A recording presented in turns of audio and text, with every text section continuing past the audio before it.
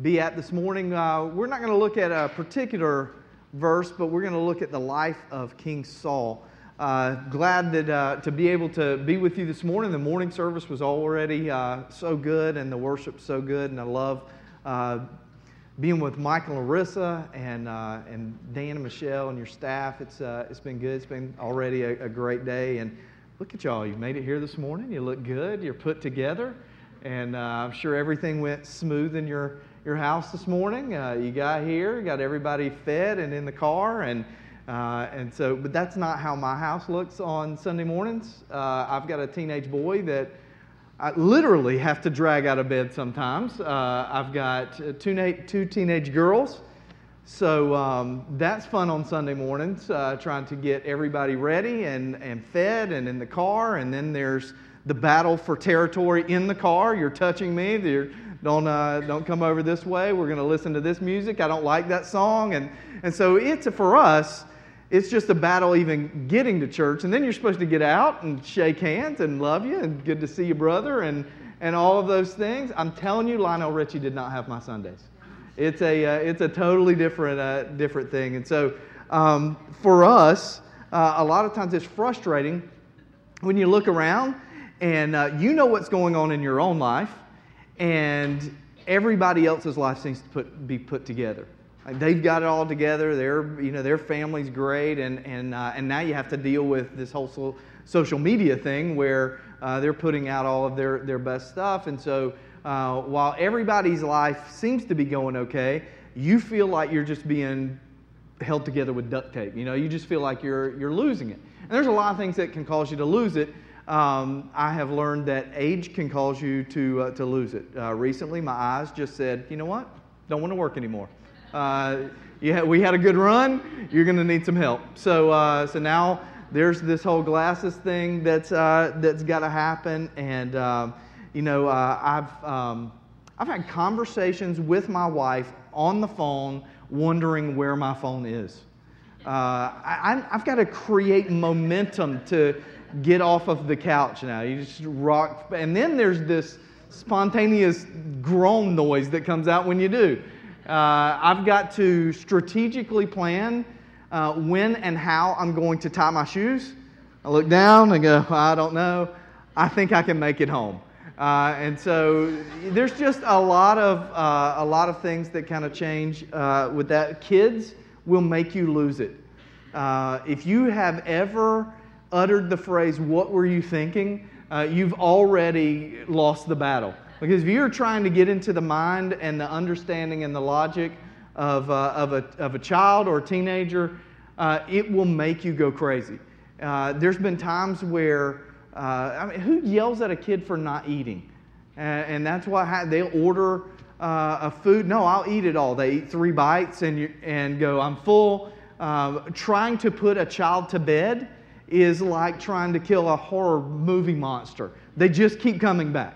And so it drives you nuts.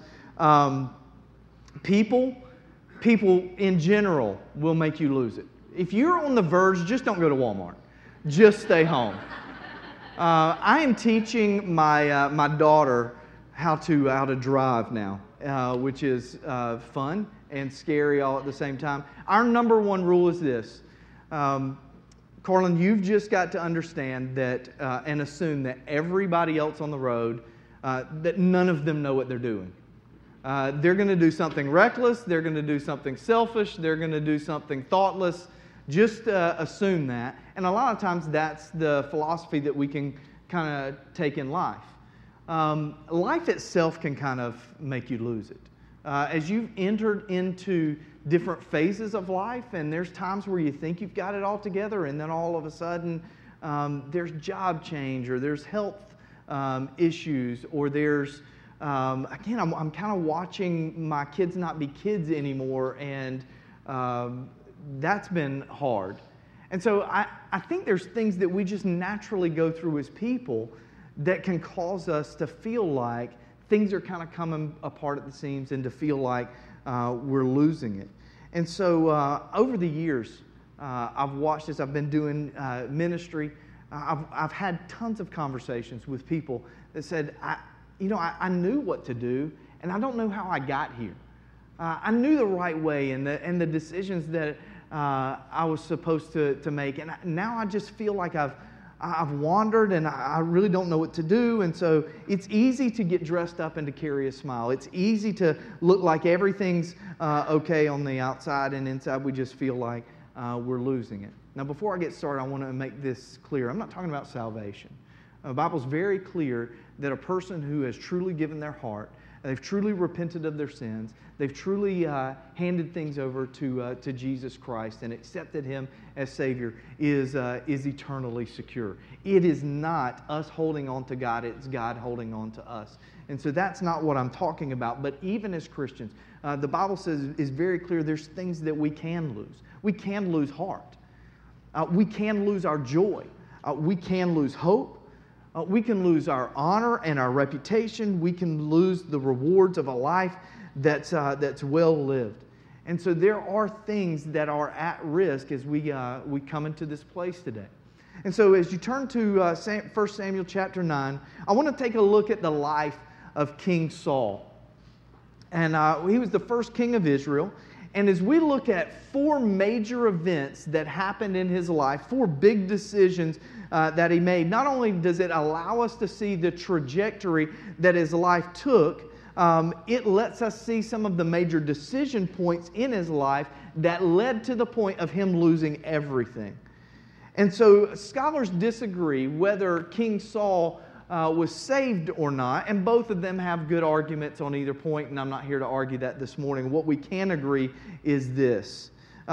He started off well, but because of the decisions that he made, the choices that led to some of the terrible decisions that he experienced, consequences that he experienced, King Saul, what started off on being a stellar kingship and the beginning of a dynasty, because of his sin and disobedience, he lost everything. He lost his relationships. He lost his kingdom. He lost the leadership role in Israel, his blessing by God, and finally he lost his life. And so his life serves as a model for us in the steps that is possible for us just to lose it all. And so how can we avoid making the same mistakes that we saw make in his life? This is a path that's easy for any of us to find ourselves. Nobody is exempt from this. So we've got to be very aware of this. And so this morning, there's a challenge. For some of you in here who may be on the verge, you feel like things are coming apart inside. And so this is a challenge of how you can begin to move back on track and to encourage those who may have wandered away and do feel like they've lost it, that we have a God who loves us, who loves broken things, who searches for lost things, who forgives and reassembles. And so we're going to start by turning to 1 Samuel chapter 9. If you'll look at a couple of verses and stand together as we honor the reading of God's Word, we're going to look at verses 15. Now the day before Saul came, the Lord had revealed to Samuel, tomorrow about this time, I will send you a man from the land of Benjamin, and you shall anoint him to be prince over my people Israel. He shall save my people from the hand of the Philistines, for I have seen my people because of their cry has come to me. And when Samuel saw Saul, the Lord told him, here is the man whom I spoke with you. It is he who shall restrain my people. Now flip over to chapter 10 and one verse 9. When he turned back to leave Samuel, God gave him another heart, Saul. And all of these signs came to pass on that day. Father God, Lord, I thank you for allowing us to meet together. God, that you have a plan for us. God, that you love us and that you are concerned about the outward ways that we look. But God, you're concerned about the heart. And so God, I pray that you speak to our hearts this morning. Transform us. Challenge us. We love you. We thank you. In Jesus' name, amen. You may be seated. Listen, up to this point, God had established judges to rule over the people with himself being king. And that was good for a time, but as the people around got increasingly diluted with the culture that was around them, they began to say, we want a king. We want a man that we can look to that will rule over us. And God said, no, I am your king, and this is how we've established ourselves to be different from the people that are around and the kingdoms that are around. You're not supposed to look like the world that's surrounding you. You're supposed to look different. You're supposed to be different. And so all of the rules and the establishments that he had made up until this point was to differentiate his people from the people that were around. And so the people still cried. They said, listen, Samuel, you're getting old. You can't do this job anymore. And the sons that you want to hand this responsibility over to, they're godless. We don't want them. We want a king. And so Samuel went to God and said, listen, this is what the people are saying. And God said, you need to go and tell them what they're having to give up. Do you realize that their daughters are going to have to serve in the kingdom and their sons are going to have to go out to war? That this man is going to be the defender. Are you really wanting that? And so as the people said, yes, that's what we really want. And so God said, that's fine. Then I'll give you a king. And even in that decision, we see God's graciousness. Because he picked a man who looked the part, first of all. The Bible says that he was tall and he was handsome. In fact, he said he was handsome a couple times. So if you know the Bible says you're good looking, you're probably good looking. And so he was able to lead. He was confident. I mean, he had everything that the people that we would want. If it would have been me, and I'm picking out, oh, you want a king? I'll give you a king. I'll find the biggest doofus on the planet, and we'll make him king, and you'll all be crawling back to me, wanting me to be your king again. But that isn't what God did. And so we see Saul as he starts off. And he was humble, and he was unsure of himself. He had fears, he had anxieties. He worried about acceptance. And we see Samuel anoint him, and God give him a new heart. And then all of a sudden, he started a progression. As a man who started off well, who had a heart for God, we see how he ended up and how he got to that place. And that's what I want to look at this morning and answer this question. How do we avoid losing it all? How can we allow God to keep us all together in this? And so the first thing is this. You must decrease. It can't all be about you. Flip over to chapter 13. We'll look at verse 8. And it says this. He waited 7 days. That would be Saul. The time appointed by Samuel, and Samuel did not come to Gilgal, and the people were scattering from him. Now, let me tell you a little bit about what's going on. Samuel had told Saul, listen, you're going to begin to go through these battles, and as you're experiencing the benefits and the victories of winning these wars, you're going to go down to Gilgal, and I need you to wait for there. And that was a prophecy that happened a while back in this. And so we see that's a really important thing for Saul to wait there. Now, from the time that we kind of made our grand appearance on earth, we've kind of become pre-wired for selfishness. You can see that even in the nursery. But as we've grown, it is a constant worldly philosophy that feeds this desire for us to please ourselves and to look after our own needs. And it shows up in a lot of the inconveniences that we have in life. I don't know when Yulee traffic got so nightmarish. That's not what I remember growing up. But right now, if you go through Yulee, which I'm sure you do quite a bit, let the person in front of you not push that gas pedal quick enough. How quicker is your hand wanting to move toward the horn to kind of get them going in those things?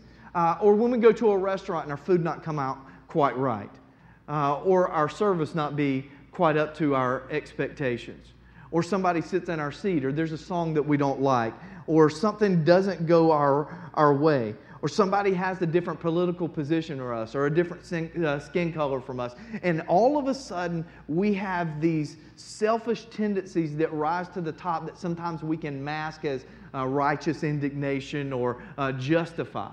But at the core of these things is selfishness. Listen, this is why there's difficulty in marriages. This is why raising kids is so hard, because we are pre-wired to look after our own needs, and when our own needs aren't getting met, then we begin to rebel against this thing that's causing the discomfort in us. Marriage and raising kids is about giving up who we are for the needs of the other people who we say we love. This is why the Christian life is so difficult, because we are constantly looking after what we want and what we desire, and by definition, God says, no, that's not the command here. It's about following my desires and my wills for your life. And we think we're giving up something. I like to tell our teenagers this: if you knew everything God knew, then your choices would be what God's choices would be for you. If we had a glimpse of the understanding of what God has for us, we would be making the choices God wants us to make, and we would do that happily, giving up these things that we think that we want so desperately.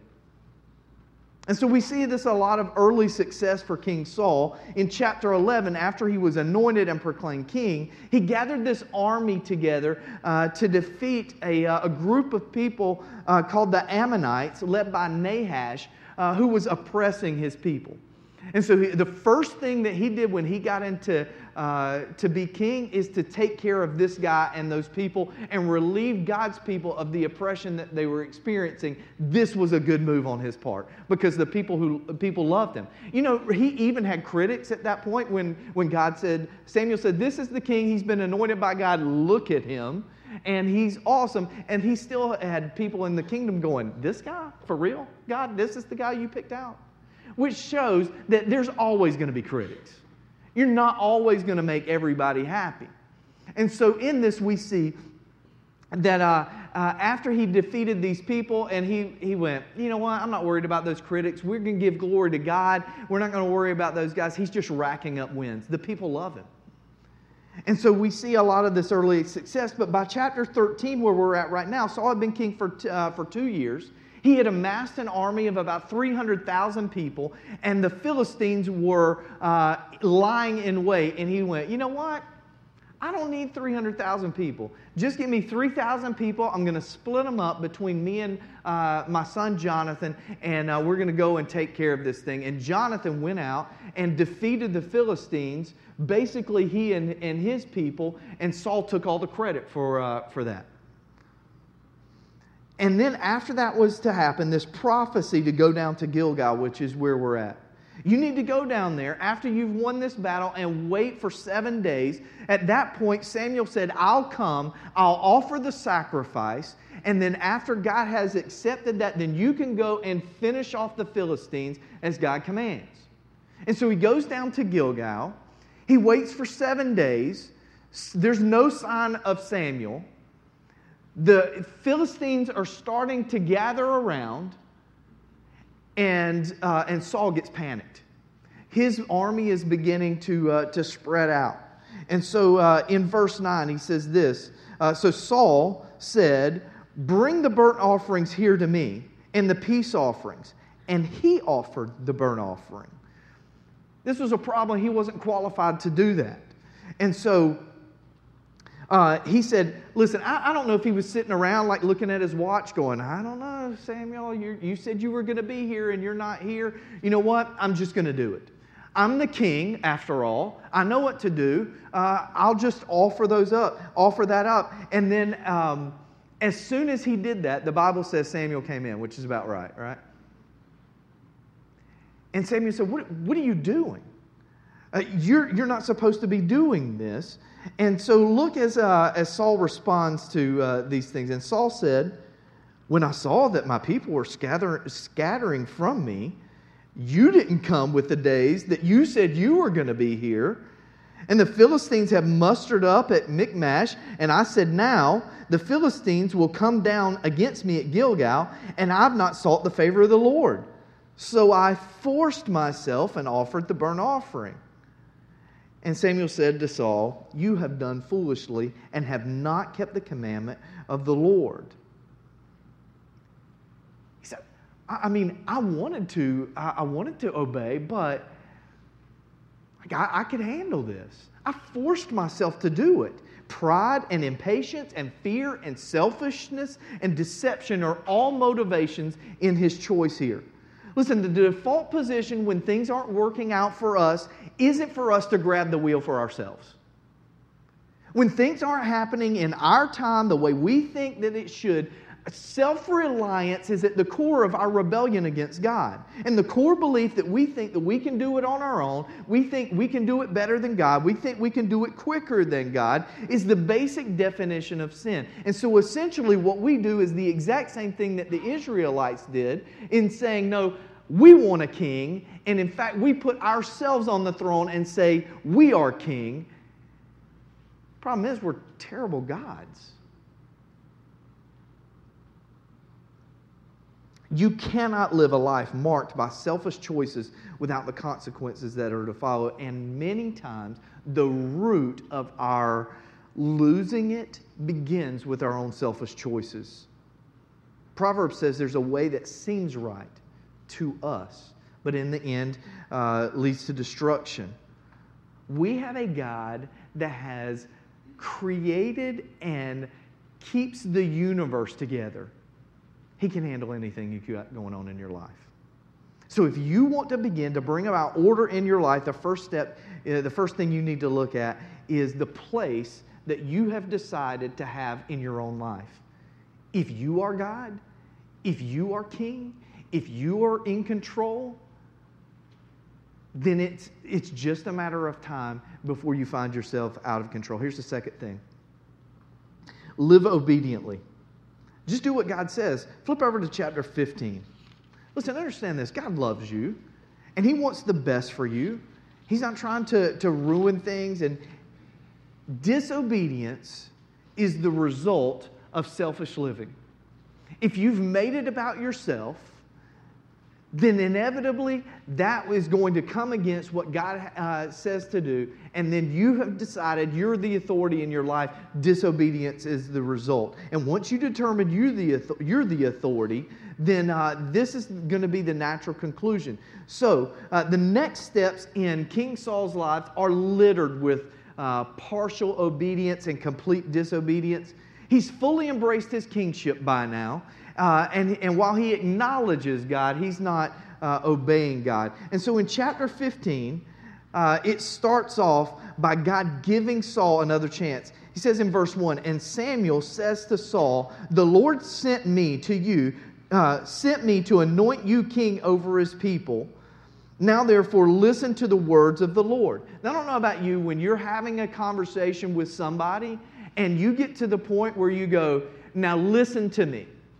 Now that's a pretty clear indication that the thing that I'm about to say is very important and you need to get right. And so Samuel is very clear about the next thing. It's a specific way of saying, please pay close attention. And so he goes on and he says, "Thus says the Lord of hosts, I have noted what Amalek did to Israel in opposing them on the way out when they came out of Egypt. Now go and strike Amalek and devote to destruction all that they have. Do not spare them, but kill both man and woman, child and infant, ox, sheep, camel, donkey. Everything must go." We can easily slip into this way of thinking when we struggle. Because as we continue this story, we see this. So Saul summoned the people. And they went in to destroy. But the problem was, in verse 8, says, "He took Agag, the king of the Amalekites, alive, and devoted to destruction all the people with the edge of the sword. But Saul and the people spared Agag, and the best of the sheep, and of the oxen, and of the fatted calf, and of the lambs, and all that was good, and would not utterly destroy them. All that was despised and worthless, they devoted to destruction." So essentially, here's what he did. He said, I know what God said, but why let a perfectly good cow go to waste? Do you know how many steaks we could get out of that guy? Like, we've got all of these calves and lambs, all of these things that are going to be beneficial to us. Look at all of the stuff that they have. And so the stuff that's junk, we don't need that. We can destroy that. But the stuff that is good, that we think is good, that can add to the kingdom, that we can bring in, we'll keep those things. The problem was that's not what God had told him to do.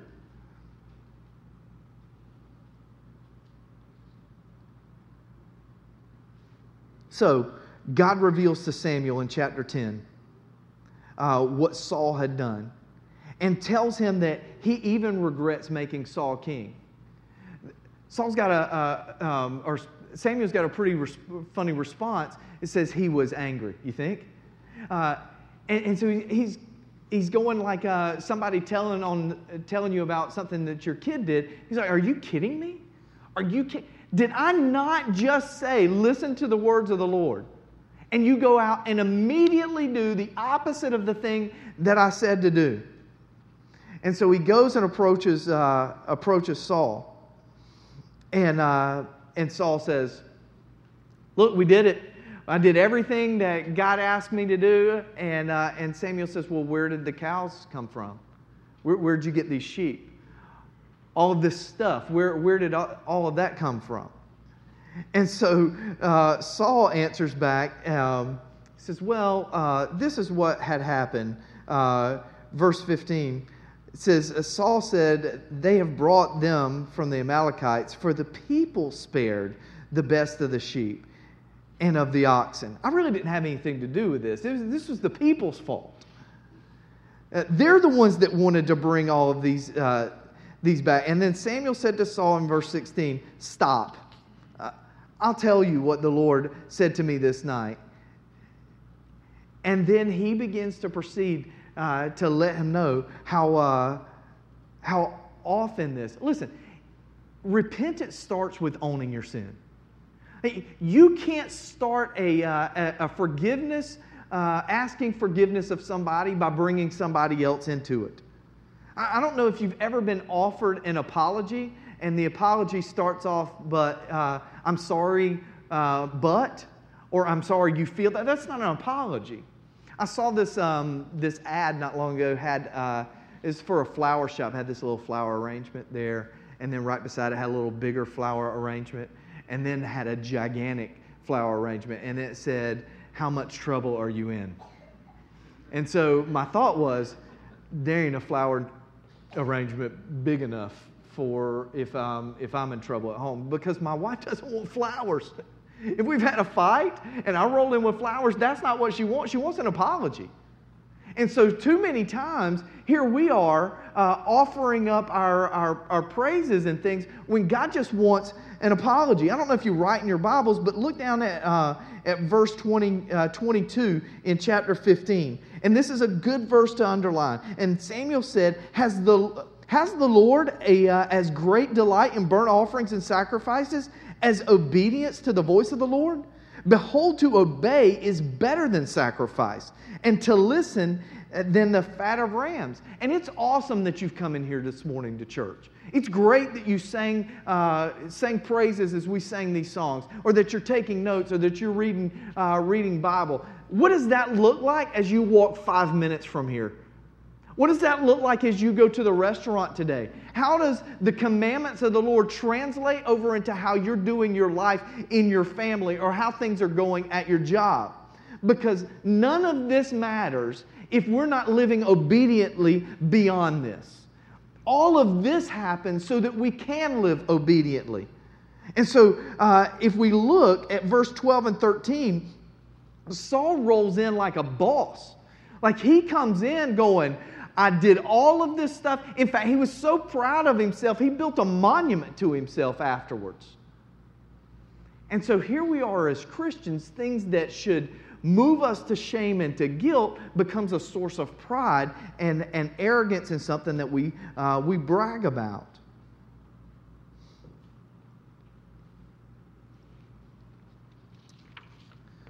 So in verse 32, Samuel takes, he does the thing that Saul should have done, takes matters into his own hands. And then Saul, he finished that job and then he left. And that's the last time that Saul sees Samuel alive. Matthew tells us that if we'll seek first the kingdom of God and His righteousness, His commandments, then all of these things will be added unto us.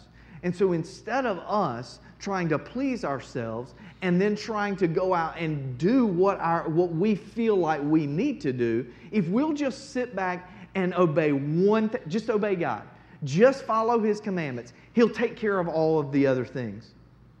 Here's the third thing that we need to do in order to not lose it. We need to find contentment. Flip over to chapter 18. Chapter 18, find contentment.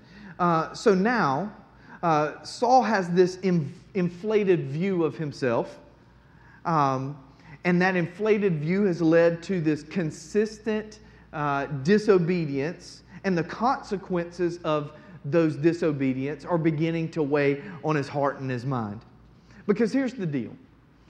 Anytime that you step outside of the will of God, you are going to experience the consequences of your decisions. And when the Bible says that we experience those, it's just not always physically that we experience those consequences. Sometimes there is immediate reaction. Sometimes it's a thing that weighs on our heart and our mind.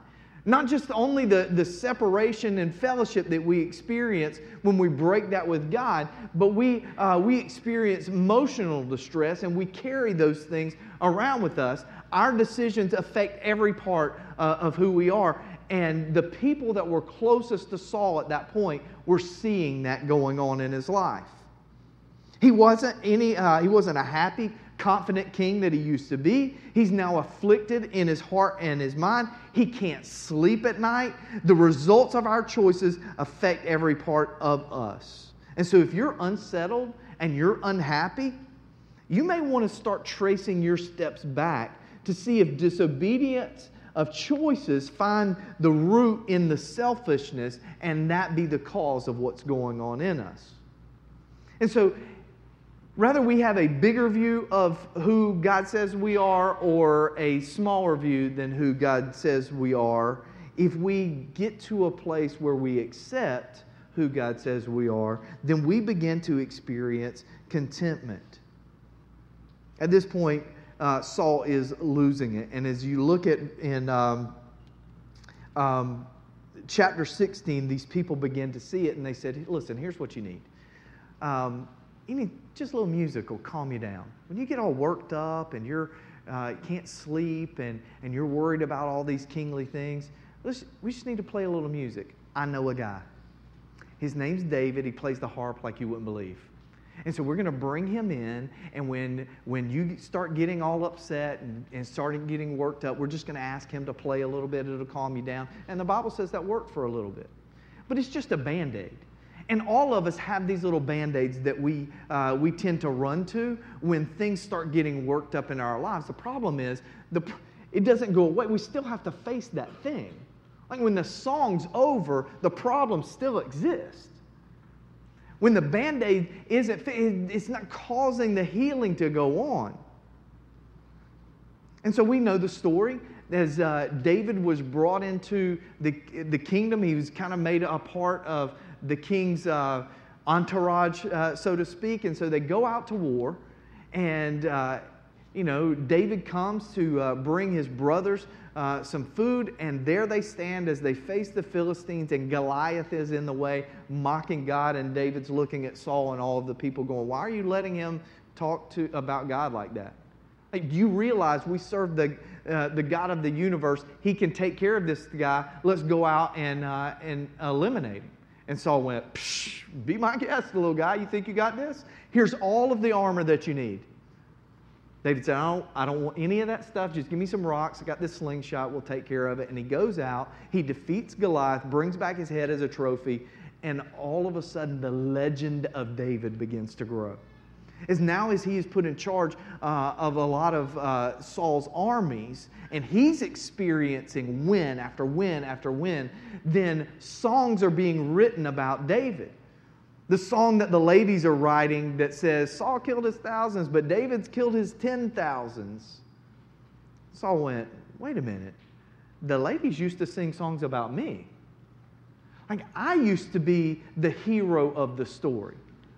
I used to be the one that was getting the honor and the respect of the people. And now it's this guy. And the Bible says at that point, he set his eyes on David, and this jealousy inside began to consume them. David became a constant reminder of the failure that Saul had experienced in his life. And he went after him. The following chapters are all about Saul trying to kill David. He became obsessed with him. Again, thinking that if I eliminate this guy, that's going to bring the contentment in my life.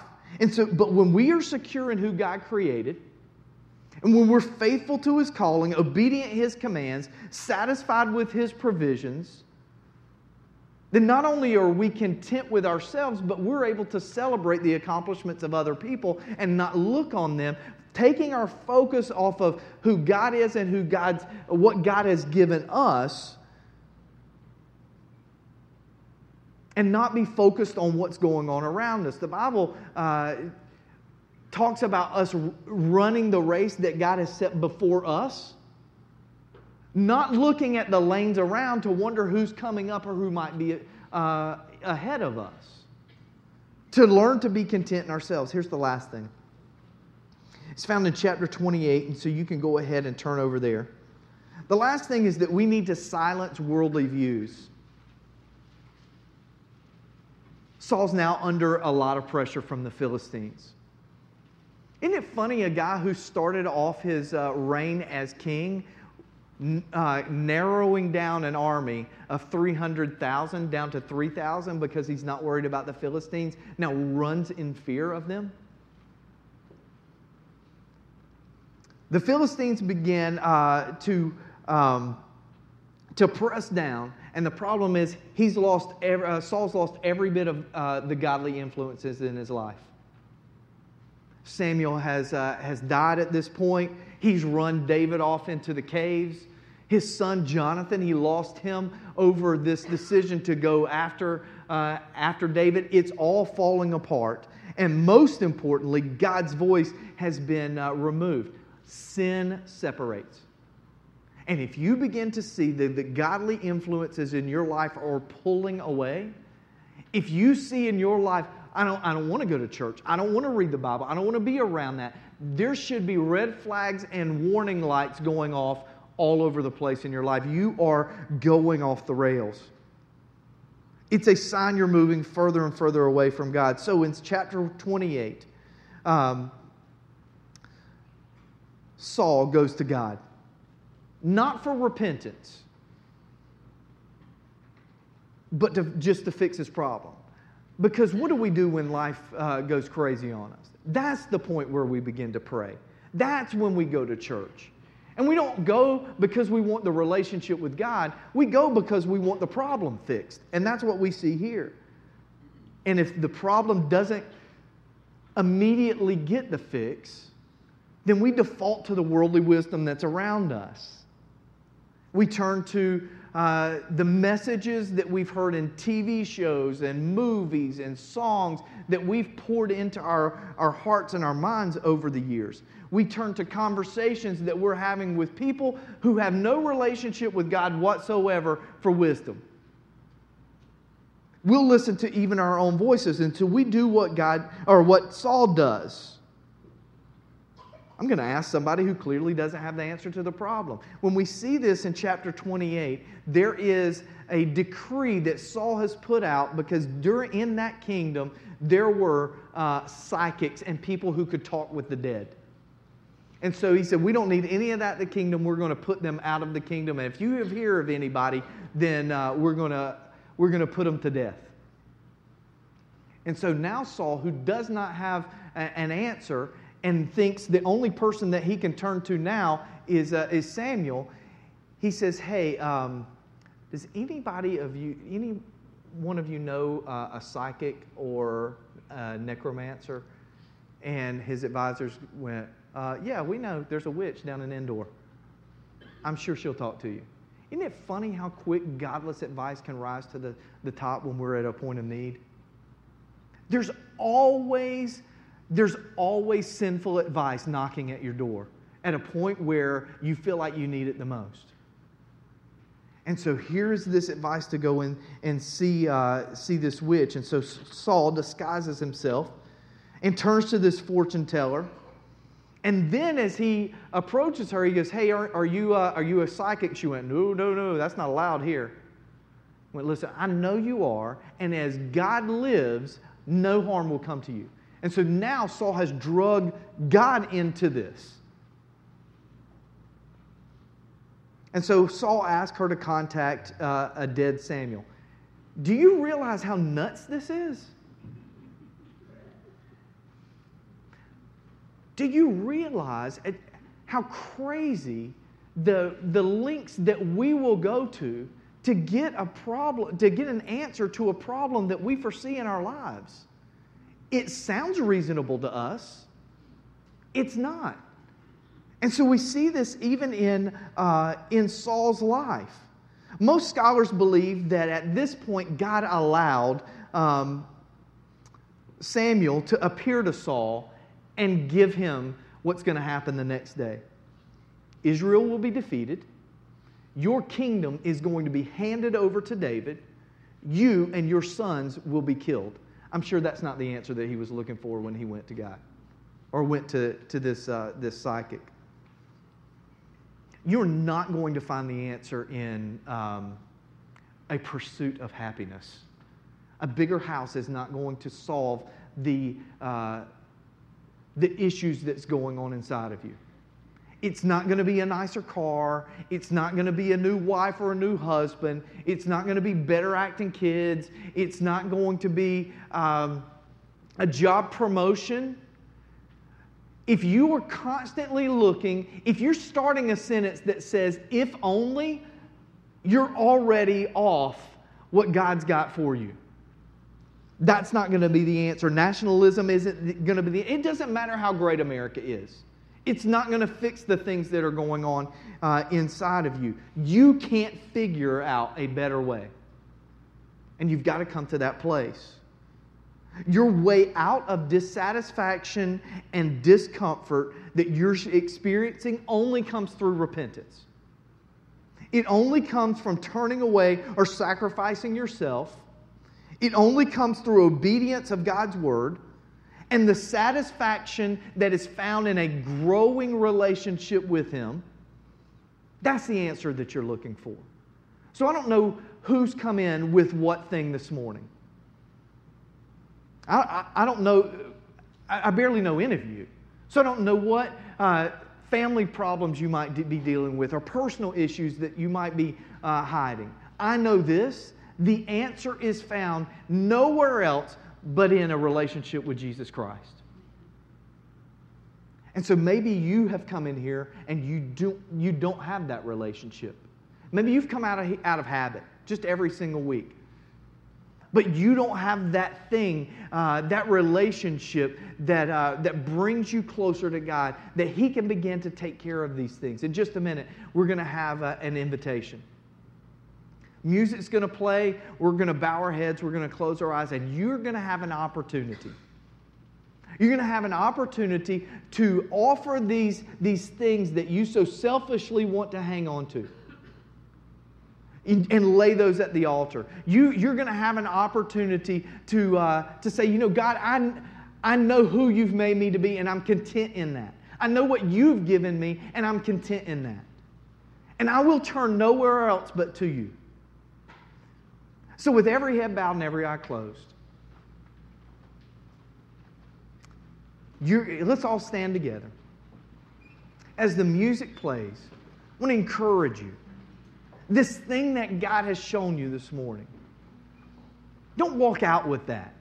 Leave that here. There's staff that would love to talk with you and to pray with you.